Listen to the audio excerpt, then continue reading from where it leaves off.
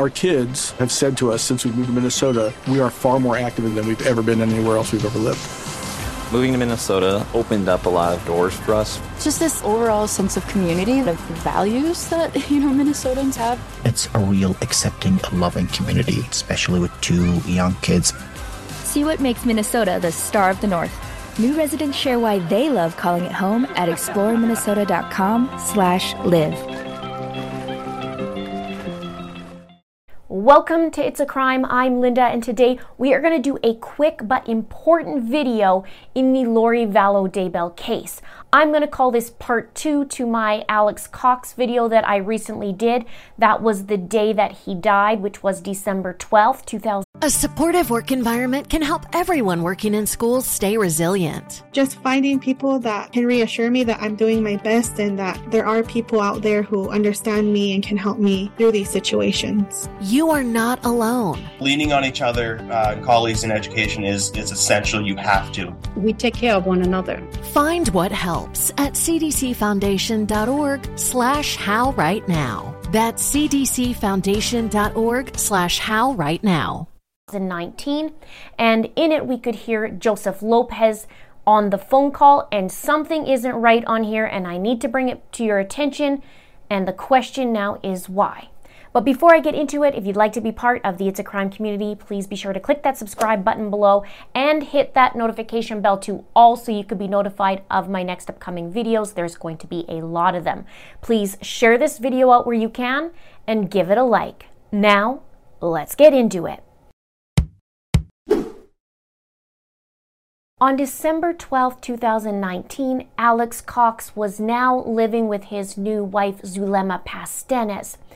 And Zulema's son, Joseph Lopez, was also living in the home. And Joseph was home that day that Alex died. Zulema was at work. So while she was at work, there was a bunch of people that contacted Alex that day. Chad Daybell, Melanie Pulowski, Lori Daybell, and Zulema. And you can see that detail in my last video. I will put the link in the description below. Now, that afternoon, something happens and Alex is in the bathroom. Joseph is asked by Zulema to go check on Alex, and he goes in and checks on Alex and finds him on the bathroom floor. And he's not breathing right.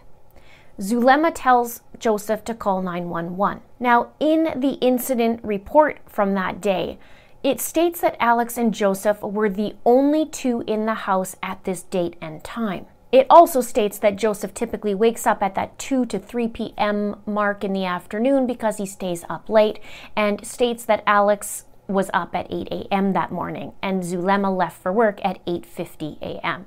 So Joseph makes the 911 call in the afternoon, and I'm going to show you one little snippet where it suggests perhaps that somebody else was there with him. This is before we hear Zulema come in the house and the dog's barking, and Joseph then says to her, it's really bad.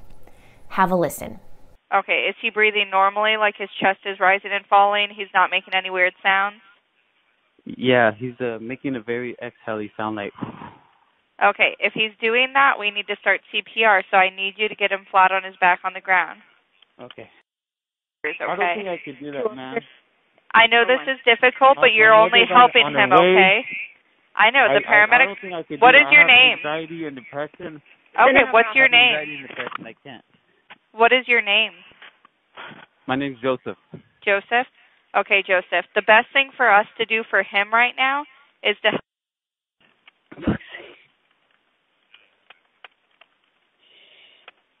So if you'll just take...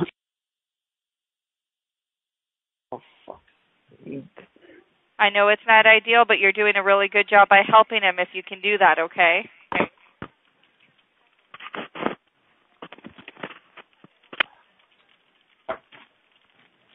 Oh. Yo, Alex. Alex. He's not breathing. No, he's too big. Now I'm going to replay this. You can hear him say shh while he was on the call and whisper something else. And you can hear what sounds like, look, see, like really whispered, and then shh. What is your name? My name's Joseph. Joseph? Okay, Joseph. The best thing for us to do for him right now is to.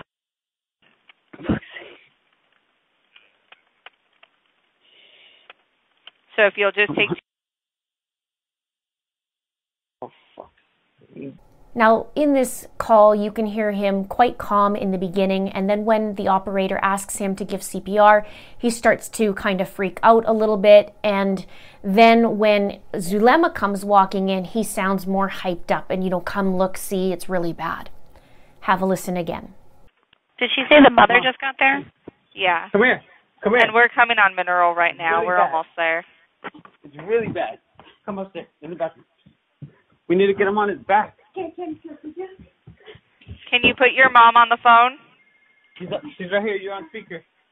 Okay, ma'am, the paramedics are pulling up, but in the meantime, we need him to get flat on his back, and we need to give him chest compressions, okay? Chest compressions. Wait. But does she know how to do CPR? Yes. She knows how. Okay.